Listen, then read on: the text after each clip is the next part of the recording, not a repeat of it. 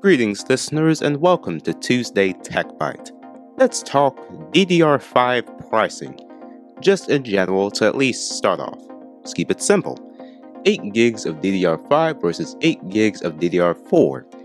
8 gigabytes of DDR5 costs $90. For that price, you'd be safe to assume that it have heat spreaders, maybe even some RGB. Well, no, things don't work like that. For $90, you're getting a bare PCB, albeit black, and it's not going to be aesthetically pleasing in a build. For $31 in DDR4 land, you're getting RAM with heat spreaders, and that have an aesthetically pleasing look. So what's up with DDR5 pricing? Well, it's a new platform. There's always an early adopter tax.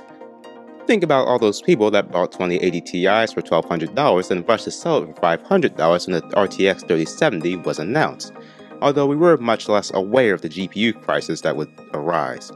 DDR5 pricing will likely go down when AM5 is released, so when that happens, DDR4 pricing will drop slightly and DDR3 will likely stay the same.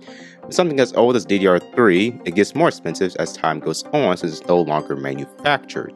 Luckily, there's no shortage of DDR3 ECC RAM, at least currently. So if you want to build a DDR5 build, you're going to be shelling out a decent chunk of change for the privilege of adding that to your build.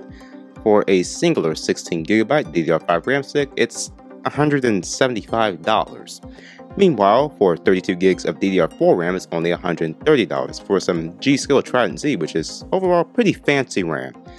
Overall, will DDR5 prices drop? Yes. Will it happen soon? Likely not.